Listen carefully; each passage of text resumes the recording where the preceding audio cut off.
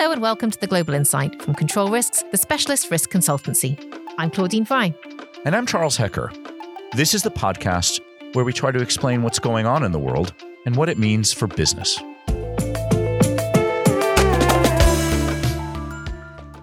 Chuck, we've been following events in China particularly closely, haven't we? Keeping an eye on the Chinese Communist Party National Congress and following what our colleagues are telling us about the significance and implications of that important event. We want to unpack in this edition of The Global Insight what the implications of the recent Chinese Communist Party Congress mean for the way that China will project itself on the world stage. That's right, Claudine. We've been focusing an awful lot of attention on China lately, and it throws up what I think is a little bit of a paradox. Whether it's us and our team of analysts, or whether it's the newspapers or the media, or whether it's other countries and other political institutions, China is one of the most picked over countries in the world, yet remains opaque. Claudine, fasten your seatbelts. We're going to start in China. We're going to jump on some hotspots, and then we're going to go to one of the most intense geopolitical rivalries of the era.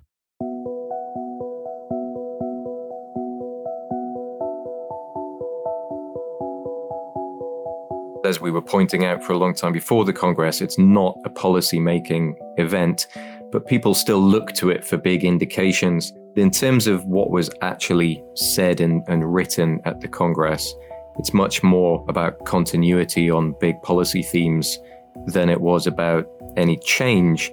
That's Andrew Gillum, a principal in the firm and Control Risk's most senior China analyst. I guess there was two big questions going into the Congress. One of them was about basically personnel and power politics.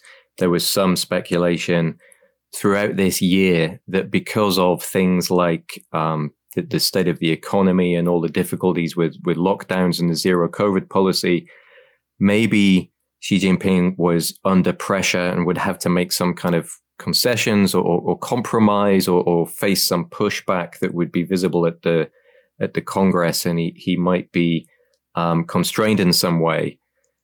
The other questions were about what the implications for policy going forward would be.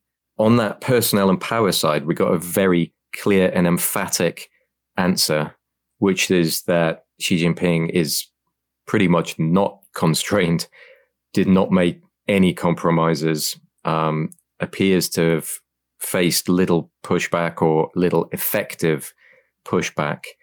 And just about, every personnel and other major decision that came out of the Congress seems to have gone his way. Can you give us a sense of the extent to which Taiwan featured at the Congress? Yeah, there was quite a bit of media focus on this because there was phrases from Xi Jinping in his report to the Congress and his speech to the Congress about reiterating the importance of reunification with Taiwan and reiterating that China reserves the right to use force if necessary, even though peaceful reunification is what it describes as its preferred approach. The headlines that generated were a bit unwarranted because that's always been the position, certainly for a very long time. So again, in terms of what was said, not really anything new there. People are always trying to read a timeline into Beijing's intentions towards Taiwan. There doesn't seem to be one, or at least there's very poor evidence for one. Again, it was reiteration of what we already knew, which is that it has been getting more and more of a tense issue for the last couple of years now, at least, particularly this year. And a lot of the drivers of that are coming out of the US as much as they are out of Beijing. So that's still a big one to watch for 2023. All the questions we get from clients about Taiwan are always about, basically, is there going to be a war? And what we're constantly trying to remind people is that is extremely unlikely, barring some major change in approach from the US. And, there's big questions about that being quite credible beyond 2024, potentially, which is perhaps beyond the scope of what we're talking about today. But in the meantime, the other big scenarios that businesses should really be worrying about are the many and varied levers that China could pull to escalate things, or rather increase the pressure, increase the deterrent to what they see as creeping erosion of the status quo on Taiwan, with all these tools short of military means, or at least short of war, whether that involves increase in cyber activity or use of import and export controls and sanctions, or just an increase in military exercises and the frequency and scale of them in a way that makes the kind of brief panic that we saw in August after Nancy Pelosi's visit to Taiwan a more frequent occurrence, or more like the baseline. So there's all sorts of things that could happen there, none of which were answered at the Congress, but all of which should be very much in focus for the coming year. One of the constraints on his position and authority outside of China has got to be the relationship with the United States. Take us through that a little bit. What's changed since the Congress, and what should we be thinking about for the sort of near and middle term in that relationship? So one of the big themes or vibes from Xi's report to the Congress, when you compare it to the 2017, the previous Congress, and the report that he made to that Congress, as I said, most of it, the overwhelming sense is continuity. But if there's one thing that you would pick out, or two things that you would pick out, probably as change in atmospherics, it's even more talk about the risky, difficult, dangerous environment that China faces in the coming 5 years, and it talk about storms and waves and dangers ahead. No explicit mention of the US, because that's not how they word these things, but clearly all about this sense of threats, geopolitical uncertainties, and being under assault from the US and its allies. And that came through very strongly. And of course, closely related to that was even more on the theme of needing to insulate China in terms of industry, economy, technology. So that was a big theme. And that's nothing new. It's just a doubling down on what we already knew.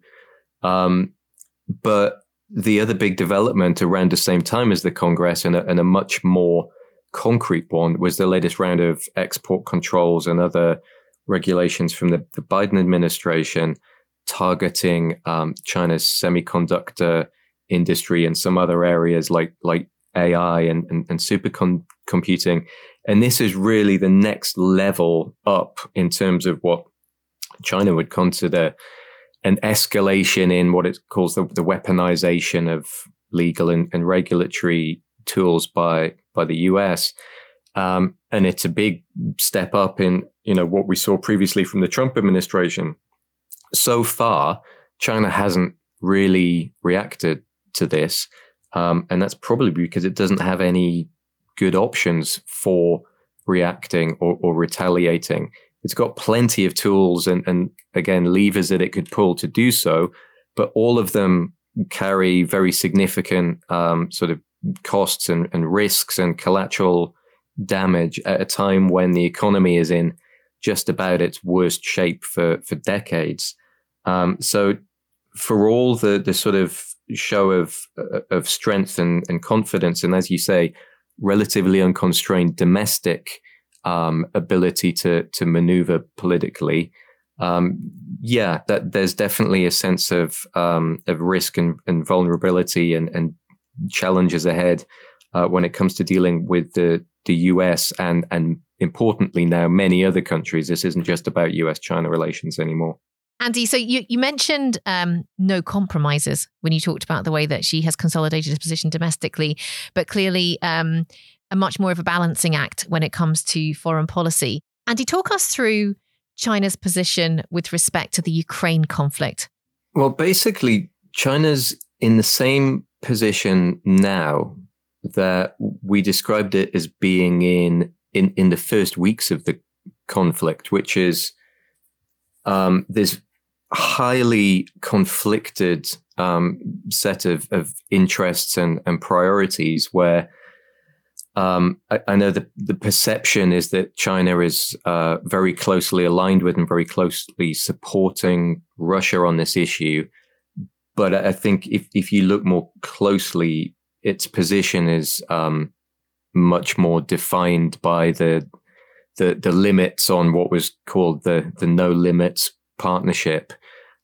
So China has been very carefully limiting the type and degree of support that it's been giving, mostly in the sort of political and rhetorical and diplomatic sphere, and very cautiously in the non-sanctions breaching areas of the economic relationship. And in return for that sort of self-restraining approach, the US has also kind of left China alone in terms of, not really pushing the threat of secondary sanctions on China, not really picking a fight with China over this issue any more than it needs to. And so we've been in that sort of awkward balance ever since. And we don't really see even now any short-term likelihood of that changing, of either side doing something to sort of bring a more direct escalation in US-China tensions, specifically on this issue. So I think next steps depend a lot on what happens in Ukraine, on what Moscow's next moves are. And we see a lot of speculation about, what China's position would be in the event of various types of escalation by Russia, and the degree to which China could and would seek to discourage those. And I think it would take something very major to shift China's position on this, because they don't want to get caught in the middle of it. Xi Jinping, for all his closeness to Russia and their very strong desire to make sure that this whole episode does not, in the long term, turn out to be kind of a triumph for Western unity and the use of, sanctions and coordinated economic coercion, because obviously China fears it will be next. So they don't want to see that. They also don't want to get caught in the middle of it any more than they already are. So I think we'll see that tightrope walk continue into 2023 unless there's a big change on the ground that forces the hand of either side. Andy, I think you used the word partnership in the way you referred to the relationship between Russia and China. And yes, we were told that this was a no-limit partnership.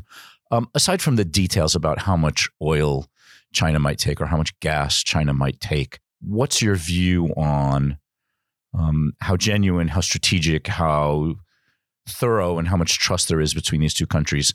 And give us an idea of what to expect from that relationship, regardless of the fine print going forward. First of all, I think there's probably a difference in the relationship between the two countries and how we would, so on paper, account the pros and cons and where their interests align and where they clash, versus the relationship between the two leaders. And, I don't want to make too much of that because ultimately we don't know.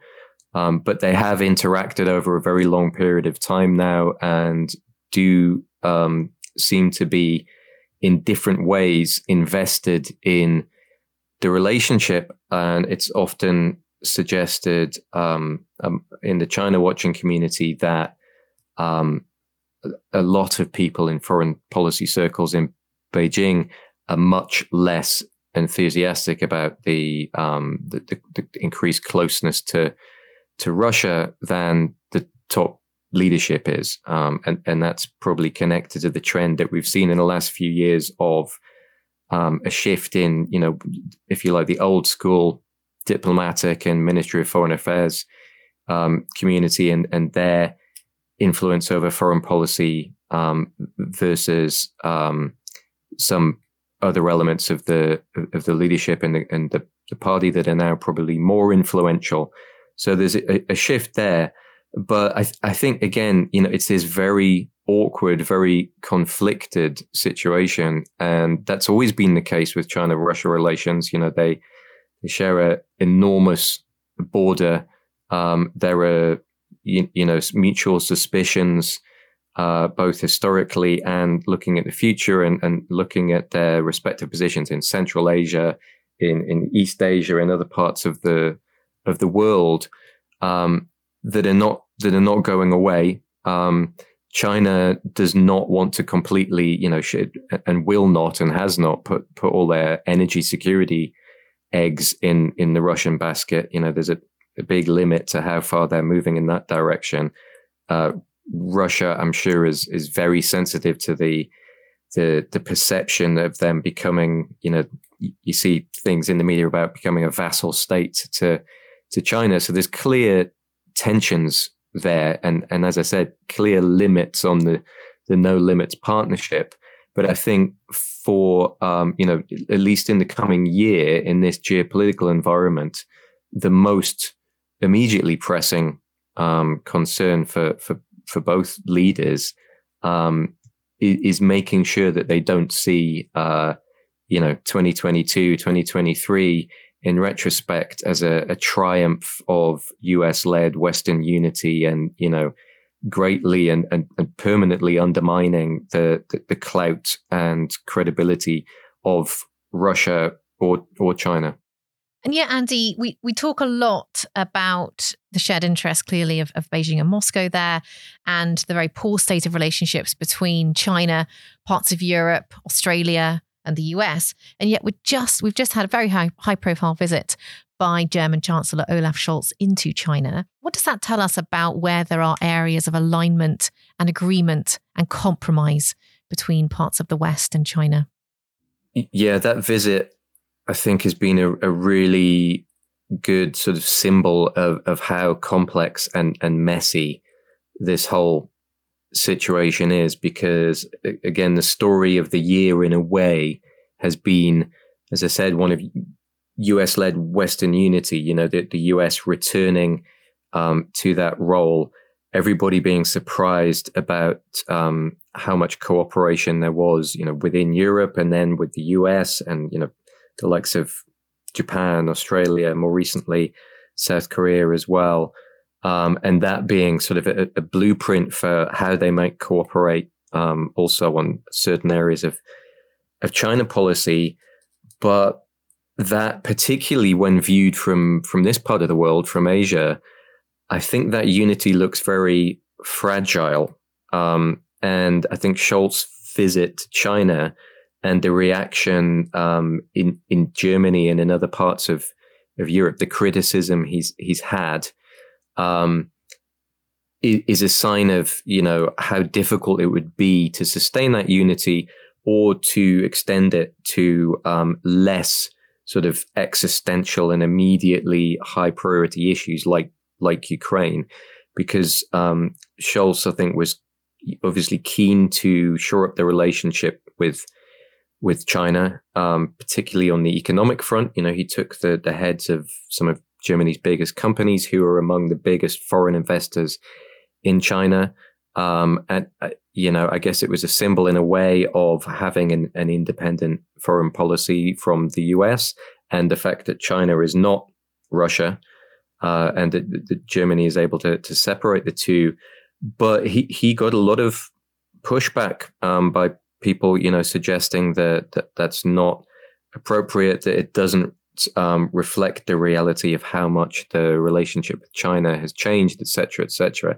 And you see that same kind of debate play out in multiple other countries, particularly those like Germany, like Japan, like South Korea, and several European countries who have this extremely conflicted relationship with China, where the economic relationship is very close and very important, and the security relationship is much more difficult. So again, 2024 and what happens with the US is this huge question on the horizon. How long will the US play the role that it's playing right now? How long will Europe maintain this unity? And we're asking that question a lot with regard to the approach to Ukraine and Russia. I think it's also still an unanswered question on China. And this is all obviously closely interconnected, because it's particularly, at the same time, the sort of the atmosphere in Europe after the Ukraine invasion is much more receptive to, being tough on China, looking at supply chain security, cooperating with the US, et cetera, but simultaneously it has made, the importance of Europe's economic relationships with China even more important, given the difficulties within Europe on the energy front, et cetera. Awareness of political, country, and economic risks underpin your organization's ability to protect value and mitigate shocks. Whether you need consulting on a particular project or longer-term strategic, analytical, and forecasting resources, we can respond to your requirements face-to-face or through our online platform-based solutions. For more information, follow the link in the podcast notes. Andy, you've started to talk about some fairly business-critical issues like supply chain. Tell us a little bit now about what this means for business. What are you hearing from clients? What do you think you might be hearing, or you should be hearing a little bit more about from clients? Tell us about the business impact of some of the things that we've been discussing at a relatively high level so far. Well, referencing, back to one of the earlier themes in this conversation, Taiwan has been the center of a lot of the conversations that we're having with clients in this region about supply chains, because, again, there's been a more immediate concern about that, particularly with the Pelosi visit in August. And what we see is most of these clients, they've been looking at supply chain security. They've been looking at diversification for years and years. First of all, in the context of the trade war and tariffs, and then in the context of export controls. And then suddenly in the context of, relatively serious concerns about conflict risk, which makes it much more real and much more immediate. But because they've already looked at it for a long time, a lot of our clients, they've already done kind of the low-hanging fruit of mitigation and diversification. There's no simple solutions or answers here. So you've got this, the sort of potential risks and geopolitical concerns coming up against the hard reality of, costs, commercial concerns, and in particular, the sort of hard physical constraints of what you can do about it in terms of moving production and manufacturing facilities. Or, we have clients where they say, well, out of our top 10 suppliers of key product X, 9 of them are in Taiwan, and the one that isn't in Taiwan itself is dependent on something else from Taiwan. So, what do you do? And these are the kind of really complex dilemmas that that companies are wrestling with. But the more you get actions like the one we just have them from the Biden administration, and the more this sense of, that with board level waking up to geopolitical risk that we've had this year, I think the more you will see companies making major decisions, even quite costly ones and opportunity costly ones, because of fear of where things are going. So that is going to be, I think, central to the discussions we're having for the foreseeable future, and it's not going to get any easier. Our clients are increasingly concerned about the US-China relationship specifically, but also about the extent to which they're going to be able to carry on operating across borders and in China. China is so critical to the strategic growth plans of so many organizations that we work with. Andy, what sort of questions are you getting from clients, and is their concern well placed? It is well placed, yeah. And there's usually a lot of internal dynamics within clients. We talk to people whose job is to worry about and do something about risks, including some quite long-term risks or risks which may or may not be short-term or long-term. They don't know. And then other people within the company are obviously focused on sales, on market growth, and on the next quarter or the next year's performance on that front, and understandably don't want to compromise that because of things which might not happen. So it's always really challenging for clients to deal with that. And in the short term, as we always say when we're talking about our risk ratings and this kind of thing, risk is relative, right? It's relative to the opportunity, and it's relative to the alternatives. So clients are right to be concerned, because if you look at the fundamentals, both domestically and regionally and globally, things look pretty grim, both for China and specifically for the future of some foreign companies in China long term, for stability and disruption of supply chains and many other things in the region, and trade relations and economic and political relations globally. At the same time, relative to other countries, arguably China's economic outlook and market growth outlook, whilst it's terrible by its own standards, isn't bad compared to many other parts of the world. So for a lot of clients, they're still committed to that. They're very worried about it, but it wouldn't make any sense for them to. Very few clients are having the conversation, should we just get out of China, yes or no? It's always more complicated than that.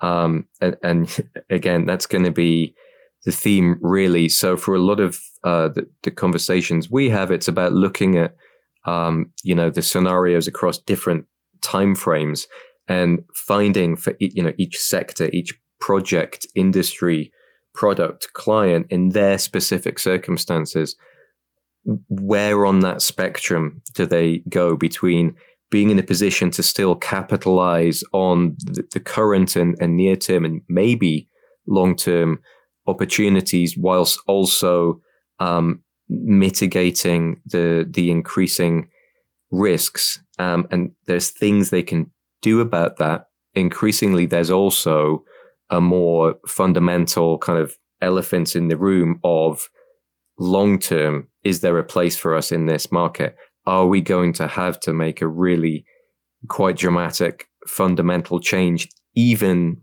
with all these costs? And I think because some companies have been forced into those kind of dramatic changes and dramatic costs because of, what's happened completely beyond control, the appetite to talk about doing it preemptively is greater, or at least they're having those conversations and they're looking at it in much more practical ways than they were this time last year. That's really interesting, Andy. It makes me think of some of the work that we've done together recently for clients on geopolitical forecasting, where actually the most likely scenarios are often far more nuanced and less bleak than our clients have been anticipating.